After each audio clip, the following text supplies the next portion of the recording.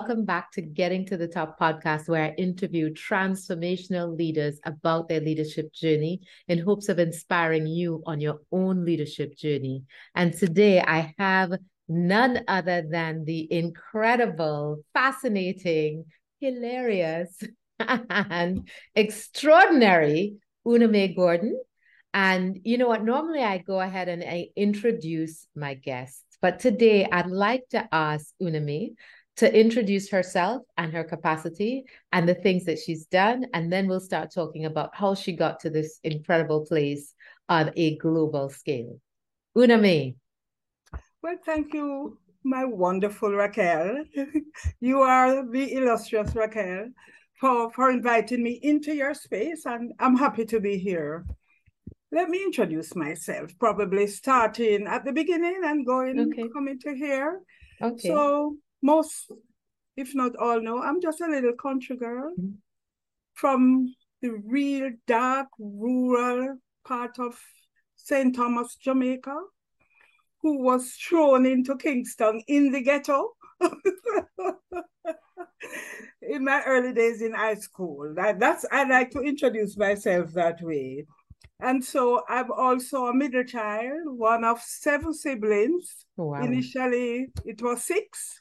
Now we are 7. My mother got caught at the end of a period, but for all of my adult, most of my adult life, we were 6 children, and I am the middle child. So as usual, I suffer from terrible middle child syndrome. So, you know, I am loud and all the things that comes with middle child syndrome. And then I think the other thing that my father was very abusive. I never forget that. To my mother, not to his children, to my mother, but my mother was the most loving. So we are from the most tight-knit and loving family that you could ever have. Speaking to each other every day in a family chat is still unheard of wherever we are in the world, but at least every single day. So from that, I'm an environmental professional by training, as you know, and has been in agriculture, environment for almost all my life. Gone to school in Kingston, as I said, from rural, went to the Sprint factory in Jamaica. I am a Camperdown girl. We were the original Sprint factory. And then from Camperdown, I did National Youth Service. My father, I was just looking at a post on Twitter. My father always say, study the civics. It is what will make you into respect. So when I see the coat of arms in the wrong place, I hear my father's voice in my head. But so I did National Youth Service, which was where I decided, you know, I needed time to find myself after leaving high school. There was in Jamaica at the time a National Youth Service where you could go. And so I did National Youth Service. And then after that, I went to college, which at the time was the Jamaica School of Agriculture. So I'm a member of that illustrious old farmer group that we call ourselves. We are now endangered species because the college went out when it was moved to Pasley Gardens, and it's a different breed. So we are old farmers, O-L-E, not old. And then after college, I went to work. As I said, I like to say, poverty is not a deterrent. It is a motivator for people like us. Absolutely. And I just want to point out that that Una Mae is currently the chairman of the 5Cs, which is a Caribbean CARICOM institution. But apart from that, is well respected on the international stage at the UN level as a UN negotiator, has led several negotiations on behalf of Jamaica, but is also a sought after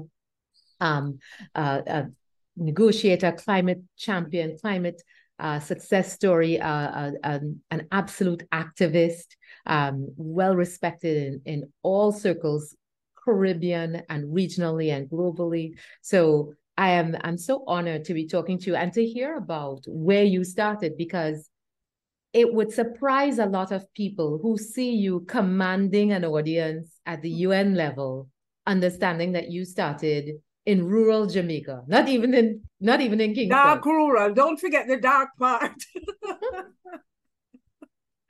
dark rural Jamaica. Yeah, and I probably was one of the first person in Jamaica that really had a graduate degree in environmental sciences. Wow. In real environmental science. You know, you had degrees in botany and geography and environmental order, but in environmental sciences, if you check the record correctly, I probably was one of the first person. And at the time, when I thought I was going to do environmental sciences, people were asking me, what kind of esoteric degree that you're going to try to do? What that can do? You don't What exactly? What are you going to do with that? Exactly. And so I really could not get a scholarship to go do that.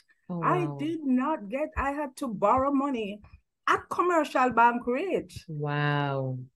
So what were you thinking at the point that you decided that you wanted to do environmental sciences? What were you thinking you were going to be doing? I was in agriculture at the time. Mm-hmm. And the people in agriculture were me off. And I'm like, I need to leave this profession, but I need to remain connected like Caribbean people, we are outside beings. I don't need anything that will take me inside and lock me up inside. So I can't imagine you being locked up anywhere. So I just started looking, I'm like, there is something called environmental sciences. So you knew the environmental movement in Jamaica at the time was strong, but I mean, I thought it was just activism and advocacy, but there was something called environmental sciences that was not offered anywhere in our part of the world. So I went to, and it was not days of internet and these kinds of things. I went to the library, to Tom Redcombe Library, to look up this thing that I wanted. And you were like, I just enjoy it. I'm going to study it, and I'm going to hope for the best for a career when I get out. When I get back, I don't care. That's where I'm going. And it was far. I went to the Netherlands. Oh, wow. Yeah.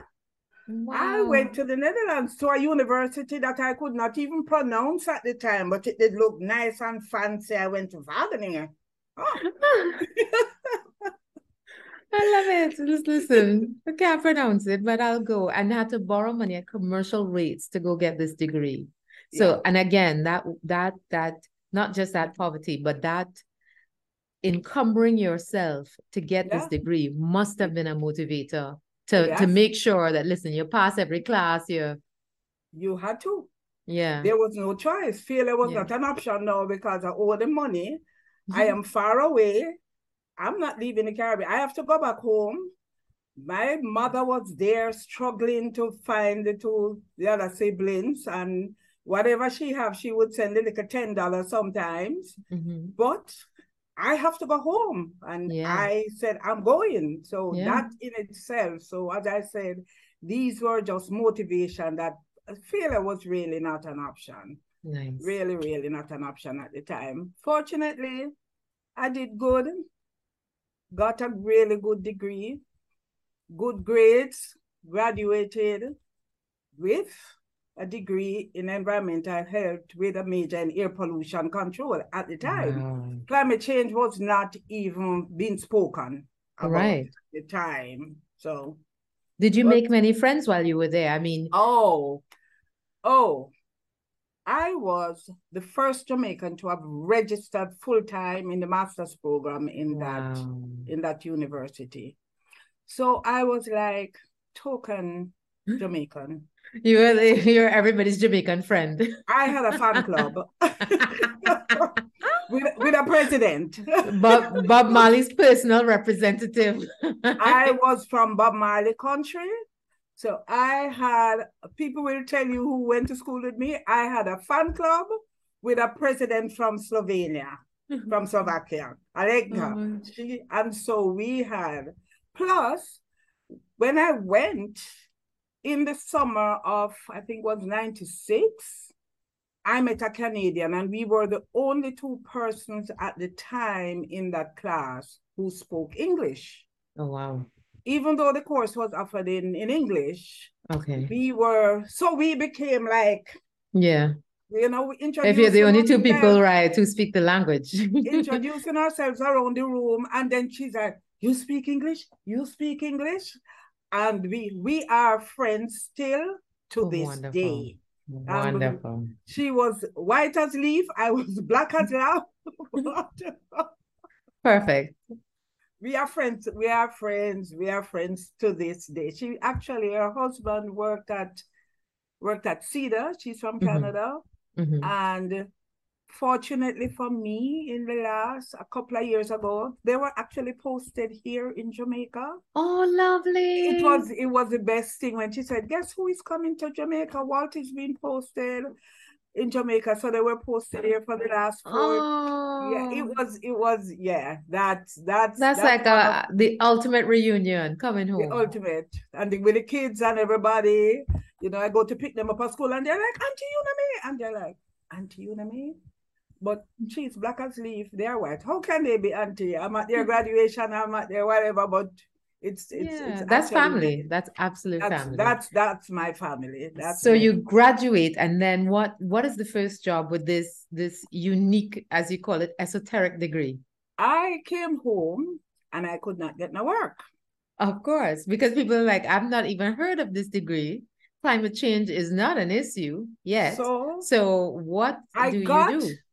The Small Business Association, I think it was Robert Winter, if my memory serves me right, was the chair of the Small Business Association, and a friend of mine, he had gotten some work from USC to do some work with the small business. And a friend of mine said to him, you know, I have a friend who just graduated with environmental science. She can do the audit for you. So I got a little wincy consultancy. I didn't even have a computer at the time because I came home. Right. A little consultancy to do some audits, which was right up my environmental audits. Very nice. Ocherius Market with the craft vendors, Ocherius Market, the Bengali Estate that you see, the St. Thomas Market, a lot of the markets that the small business people are operating.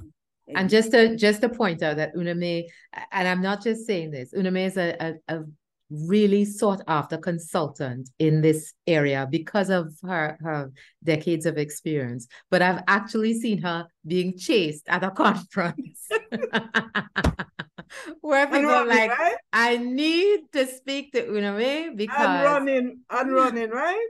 Yes, I'm in this space now that I am today. I'm running still, but I'm giving thanks. Yes, so that was the first thing that I did, and then right after, I'm like, no, I've served this country too much. So I walked into the office of the permanent secretary and said, I'm not staying without a job. You have a project. I have looked at it. I've looked at what it needs, and I can do this job. But I don't want you to give me this job. I want to be interviewed for the job. If I don't succeed, but I need to be. And he said, well, send me an application. And I did. And I was called for an interview.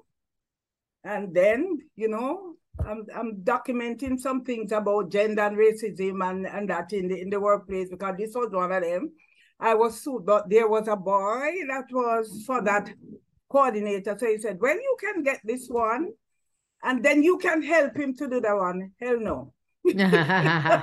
So you know, and I have heard this about you, is that you are willing to stand up, whether you are the underdog, whether you are standing up for yourself. I stand down. And you are willing to take on the big fights. I stand down. My father, who we thought at the time was a madman, but now we understand that he was wise behind it. So he said, you should respect authority, but never be afraid of it. And I've lived with that all my life. I have the ultimate respect for authority, but I'm not afraid of it. So that came from my father. Right? And as I tell you, I know my strengths, and they need to be respected. Yeah. For sure. I love it. And you know, there's such a fine line, because people think that If you respect authority, then you do whatever they say. And that can lead you astray. So you're always respectful, but you can say, listen, I disagree. I stand up for myself. I stand up for my country. I stand up for my people. I stand up for the Caribbean. I stand up for small island developing states. I stand up for whoever needs to be supported, but with all due respect. Yeah. Love it. Love it. Yeah. All right.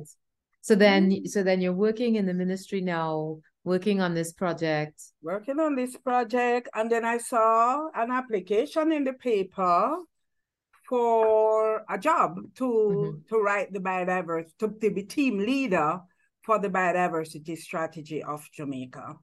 And I'm like, yes, now I have a chance to, because that job was in agriculture and I was just going along there. So I applied for the job, and I remember exactly where I was that day when I got the call for the interview. Where were you? I was down in St. Elizabeth at Hounslow with some small farmers, which is where I find my happy place. There you go. The rural people. And they invited me to an interview, and I said, yes, I'm available. And I remember the project manager calling me 3 times to say, you must study for the interview. And I'm like, study for an interview? People study for an interview? People don't. This is what I do. I just come from school. I have a degree, you know? Yeah. But I went, the thing is that the morning I was going for the interview, and this is why I don't eat Kentucky Fried Chicken. I'm scared and intrigued to hear this story. Let me hear what happened with the evening before, I bought some Kentucky Fried Chicken. And the morning of that interview, I had the worst diarrhea. When I went there, I was sick, but I had to go because I needed a job. And I get there and I'm looking as white as leaf. And I'm telling this lady that I'm not feeling so good. I'm working. And she offered me some mint tea. And I took the tea and I drank it. The rest is history. I got the job. My sojourn with Kentucky. My love for Kentucky. Oh my goodness. You know, I once had a woman tell me in an interview that she was an alcoholic. And then 2 minutes later, she was like, did I say alcoholic? I meant workaholic. I meant workaholic.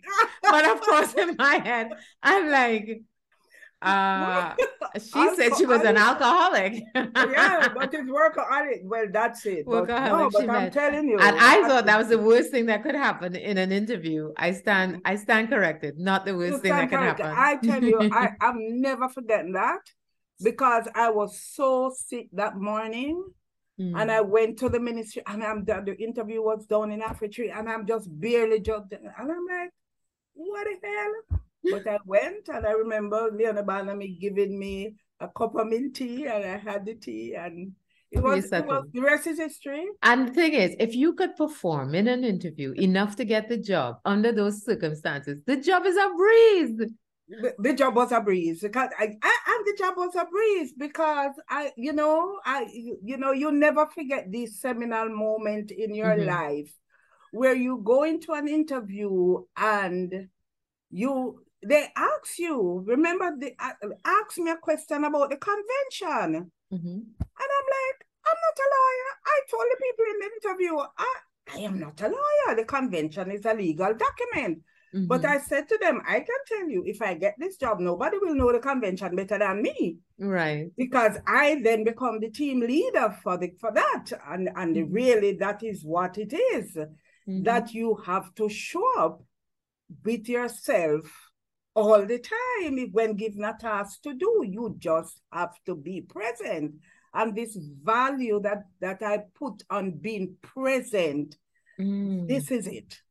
Because once you are given a job to do, then every single time, Raquel, for me, is to show up with my authentic self and be present to do that job every time. And so probably that is one of the reasons why I am here. I don't want to be there, I'm here. Because anytime you don't get a chance to do that, then it becomes difficult. Anytime you are in a job where that can't happen, and where your soul is being challenged, leave it alone. Yeah. That's what I And you tell know you. that there's so many sort of authors coming out now talking about how do you show up at work as your authentic self? How do you exude that confidence and show up as you? Because a lot of us as Black women feel like we have to show up being somebody else in order to assimilate into the environment. And that to be successful, that's what you have to do. But you have been successful as you, showing up as you all day long. Confident, unapologetic. Anytime I cannot be me and be present in my authentic self at a job, I know it's time. Yeah. As they would say, time come. Time to go. And yeah. And you know, and I say to my daughter all the time, you always want to leave on your own terms. So you need to be able to read and say, you know what, this is not a good setup. Yeah. And it doesn't have to be a toxic setup. It doesn't have to be. And it doesn't have to be acrimonious either. It doesn't have to be acrimonious. It just means that it is challenging something inside of you. That really you can't identify anymore. Time to leave. That's it. Yeah. And I think so many of us are frightened of frightened of doing the thing, frightened of studying the thing you want to study, frightened of pursuing the career you want to pursue, frightened of standing up for yourselves, frightened of showing up as your authentic self. So is it that you were the middle child and you're like, listen, if I am not confident and, present and like out there, no one will see or hear me? Or was it something else? Was it your father's influence or your father's advice or your mother's love? What was it that gave you this? Listen, I need to be present, authentic, stand up for myself. I need to be confident. And this is how I am. And I will do it unapologetically and succeed or fail in that. You know, Raquel, when I left the country, my mother sent me from the country and sent me into West Kingston to live with my cousins. To go to school. So it's either that or she would have boarded me in Morant Bay because we were from the other end of St. Thomas. Yeah. It was among the most frightening things because this was like cowering. And I remember that first day that my cousin was taking me to school. And you remember the JOS bus? Those were days of the JOS bus. And my cousin was like this size. And we are going on Orange Street to get the bus. You know Jamaica very well. And when she got to the door, the school children, we were on Orange Street. The bus driver, there was closed, and the bus driver closed the door and closed her out. I was inside and she was outside. I panicked so hard. But she said 3 words. Follow the crowd. Because a lot of school children were on the bus. And that's all I hear. Follow the crowd. So now I'm looking to see which Camperdown child is coming on. I'd gone to school before because my mother take me there to show me where the school, to show me the classroom. But since that day, I decided that was the last day I was following any crowd. That was the last day.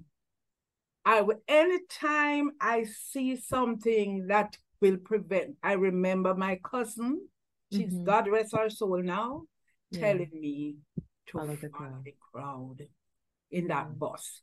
I think that has been my driver to say you can get so lost in this world by following the crowd or not following the crowd. You decide. I decided that I follow the crowd that day, but it was the last time. I'm going to find my way. Those were some of the things. And then there was just such violence and everything. I was in West Kingston in 1970s. Wow. Where all my friends were family, they were the gun. I tell people I'm not afraid of a gun. They were part of my existence. I didn't know that I was supposed to be afraid of them. Yeah. Everybody was walking up and down Wellington Street. The bad men were there, walking up and down. I'm more afraid of a knife, which can just mass, but a gun was, I never saw anybody until my husband got shot. I never saw anybody got shot, and that was in my adult life.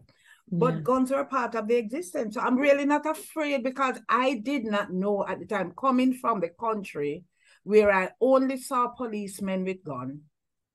Now to see man just going down the road, I didn't know I was supposed to be afraid. Wow. But I also knew that I did not want to be associated with anybody who had a gun or who did those things or whatever. So while a lot of my friends got pregnant, their baby father was a gunman, their baby father, I decided I don't want a gunman for my baby father. Yeah. First of all, I don't want to be no baby mother. Those kinds of, so throughout my life, I've made this decision of things I do not want. Still probably don't know what I want, but I know and there's something to be said for knowing what you don't want, huh? Because you're ruling out things. You're just like, okay, ruled out. Not an option. Not an option. So I don't want no baby father, and God forbid, it's not gonna be a gunman. Yeah. But I peeled away what I didn't want so that I could continue towards achieving what I wanted. And some of the things have as you would say, have been good. Yes. So tell me some of the things in your career that you're most proud of. I think at this point, so let me start at the end now. Having gone self-actualize myself, because I'm, if you put it down to that, self-educated, being a continuous learner. So when I was named as representative to ICA for the OECS, I became the representative of ICA's largest representation. It was actually a nice moment for me. Because I was a technician, so my rise in ICA I was a consultant, and then I became a national specialist by just default. My work was too good, and Chelsea said, well, since you have given me this, come and implement it for me. I don't know anybody that can do what you tell me to do here. Very successful program, designing the agro-tourism program for Jamaica. And then the minister in Barbados saying, well, this is what I think I would want in Barbados. So going to Barbados to assist with the establishment of the agro-tourism center there for the government of Barbados as a regional specialist. And then 2 years later to be named as a representative for the OECS. I think for me, that trajectory was quite, and being successful at it in the OECS for eight plus years. Wow. People thought because I was a middle child and so loud and rude that I could not be a diplomat. So I would have got myself in all kinds of trouble down in the OECS. So there were people who thought I would fail miserably at this job. Well, as I said at the beginning, failure is not an option. If you ask any of the prime ministers, any of the ministers, some of them are back in power, some of them have gone. But if you ask any of them in the OECS about my tenure there, it is only fond memories for them. And a lot of the programs that is in existence now started under my tenure. So kudos to that. I remember seeing PM Douglas at the COP, and we were laughing so hard because he was saying, girl, we miss you. Where you? That was what he was saying. And I'm like, PM, that was so long ago. He said, yeah, we still miss you. That kind of. But if you ask that, so that was a good moment. Being the chair of the board of governors of the 5 Cs at this time, when so much is happening in climate change, I think is also one of those good moments. Being being on the bureau of the COP and actually sitting there at COP and chairing the COP. I mean, come on. Yes, yes. And that is the Conference of the Parties, the UN's premier gathering annually on climate change. And you are there chairing the plenary. And not chairing a Caribbean delegation, chairing a global delegation of negotiators. Yeah, the entire plenary. Yes. Sitting there and looking out and seeing it. My name, Una May Gordon, president, chairing the COP as the president, filling in, because as being on the bureau, as a representative, you are one of the 7 vice presidents of the COP, and you have to do podium duties. And I remember when Natalie said you have to do podium duty, I'm like, what the hell is that? I'm not going up there. No, but sitting there, chairing the COP and introducing and doing the duties and looking out and say, this is probably the pinnacle of a climate change career that you could in terms of that. I'm just leading the Jamaica delegation for 6 years into the conference, into some of those tumultuous times. I joined the Climate Change Division in 2016 and just putting Jamaica on the map, Jamaica climate agenda on the map. Yeah. And being something that the rest of us can look up to. I mean, the rest of the region, certainly. Yeah. And I mean, a lot of my listeners and followers and people who listen to the podcast aren't involved in climate. This is much, much bigger than that for me and hopefully for them as well. But it is understanding how, you believing in yourself, being very, very clear-minded about what you want and what you don't want, or at least what you don't want, and having the confidence to be present and to be willing to stand up for what you believe in, and then deciding through one awful experience as a child, listen, I will follow the crowd this one time, but not again.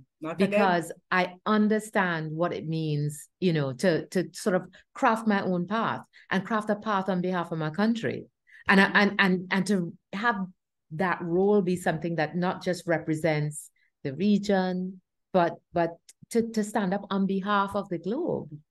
I mean, that had to be humbling as well. I mean, like were your siblings like nervous for you?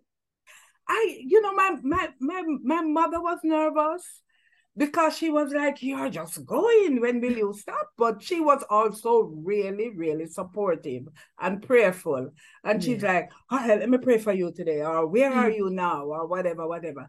And the other thing is that I didn't want to leave the region. Yeah. So, you get all these offers to go. I just wanted to be present in the region. Yeah. I'm just recognizing that we in the Caribbean cannot, you hear about developing to a world-class Caribbean and that, but we cannot develop into a world-class society if we depend on others. So I take it onto myself to or if we have a brain drain, if all of us, so if all of the talent leaves, all of the experience leaves, right? And that's the thing. And I know you would have had no end of offers from an international audience, because you are so visible and you are a world-class connector. And I encourage a lot of women and underrepresented people not only to seek out connectors, but to be a connector, because that's what we all need. You need somebody who sees something and says, you know what, these two things need to go together. And that would be a useful connection, and want nothing from it, because you understand that by being a connector, you create more. And it may come back to you, it may not, but if you have the power to connect, that you should do it. I think that's part of it too. Okay, I'm ambitionless when it comes to these things. Because of that, I tell you about my father. So I figure that I am responsible for the success of all women. Yes. So yes. And you're also working on that, right? Women empowerment. Tell me a little bit about that. I find joy when I see a woman succeed. It's silent joy, glorious joy, everything. When you see another woman succeed, you might not know the journey. It might be easy, it might hard, but when a woman succeeds in small ways, I find joy in that. Yes. You know, I find joy in the women in politics. I find that is why, as you know, behind the scenes, I do quite a bit of work in women's empowerment, women transformation. Today, one of the young women in Jamaica just tell me, I tell her, okay, let me send you some money so you can do it. Hurry, I have to talk to Raquel, so let me do that now. Right? So that, and I spend a lot of time and contribute in many, many ways, including financially, to young women's development and their well-being. Because I think if each day you get up and you can just help one person, just one, then 365 in a year and 366 in a leap year. So just one. And so I take that on really as part of the mission and the purpose that maybe, and I, as I say, I'm ambitionless. I don't need you don't need to call my name, because if my name is called on the amount of things that I've either started, been involved with, supported in this region, people will start to stone me. Just a lot of mercy. When does she stop? Yes. And it's the truth. And it's the truth. Yes, and it's been such a joy just getting to know you, getting to see you on the international stage, being represented by you, knowing that you are in the difficult rooms where we are sometimes not, and knowing that we have someone who is willing to say the hard things that other people may not be willing to say. It's been so good. And I mean, sometimes in this climate space, you get very, very nervous about loss, you know? It's sometimes very lonely. And very scary, I think, Raquel, that we also need the truth in the space. Yeah. And I think also that is one of the things that, for me, that the respect comes with the truth that I bring to the process. This is gonna work. This is not gonna work. Take it or leave it. You know, that kind of. I remember walking out of a negotiation, and I fling my backpack on my shoulder, and I said to the and people were like, I heard that story. You cannot leave. I'm like, I cannot leave. I'm leaving. I'm going to sleep. I heard that story was like 11 o'clock in the night, and you just start pack up your things. 2 o'clock in the morning, and you just start pack up your things, and you're like, I'm done. 2:30, and I'm like, okay.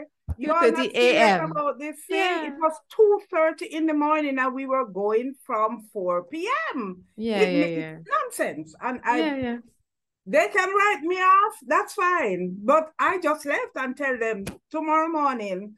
You decide, and then when I come tomorrow morning, I don't need to talk to you. I left. I heard the story. I believed it, right? But it's another thing to hear you say. No, because we had agreed at 11 o'clock. We had an agreement. Yeah. And people were over and all these kind of things. No, the time is money. Yes. Sensible, logical person. It made no sense. So my brain tuned out. And if I'm sitting down there, I'm wondering, what the hell am I doing here? So I got up, I took my knapsack, and I tell them, since I am the stupid one here, you all continue discussing, I'm going to sleep. With that, and on that exclamation mark, I'm going to remind all of you sort of my key takeaways from this, which is to be willing to stand up for yourself, be willing to lead and not follow, and being present and being confident in what you do. And if you do the right thing, and this may not been a part of the discussion, but certainly is the Una May that I've gotten to know. If you do the right things for the right reasons, everything else will fall into place. Everything else will fall in place. Do it right the first time. Yeah. So with that, I thank you, Una May. You see what I said? You were worth the wait. I remain your troubled child. Thank you very much for inviting me to this space. I thank you so much for being here and having this conversation with me. I will make sure and include all of the details about the things that Uneme has accomplished and her career, and because I think that she is the kind of woman that you need to watch and aspire to become like, because it has not been through doing some kind of fancy tap dance that she has achieved the heights that she's achieved. It is through being her authentic self, showing up, being prepared, being knowledgeable, but also being willing to say, listen, I don't know the convention, but if I'm in the role, that is a lawyer's job, but if I'm in the role, no one will know it better than me. And I tell you, put your head on a block for that, because if she says it, it is true. And so I have been so delighted to share her with you and to have you have an opportunity to get to know this quality of woman, and to hope that it inspires you on your journey and that you learn something, that you are bold in your execution, because you understand that it is a bigger picture that's bigger than all of us. And it is important that we support and help each other on this incredible journey to make sure that we have more women and more diversity at the leadership level of every space, so that we can all succeed together. Thank you. And if you haven't subscribed, and I look forward to seeing you again. Thank you for staying with us today. Thank you, Raquel.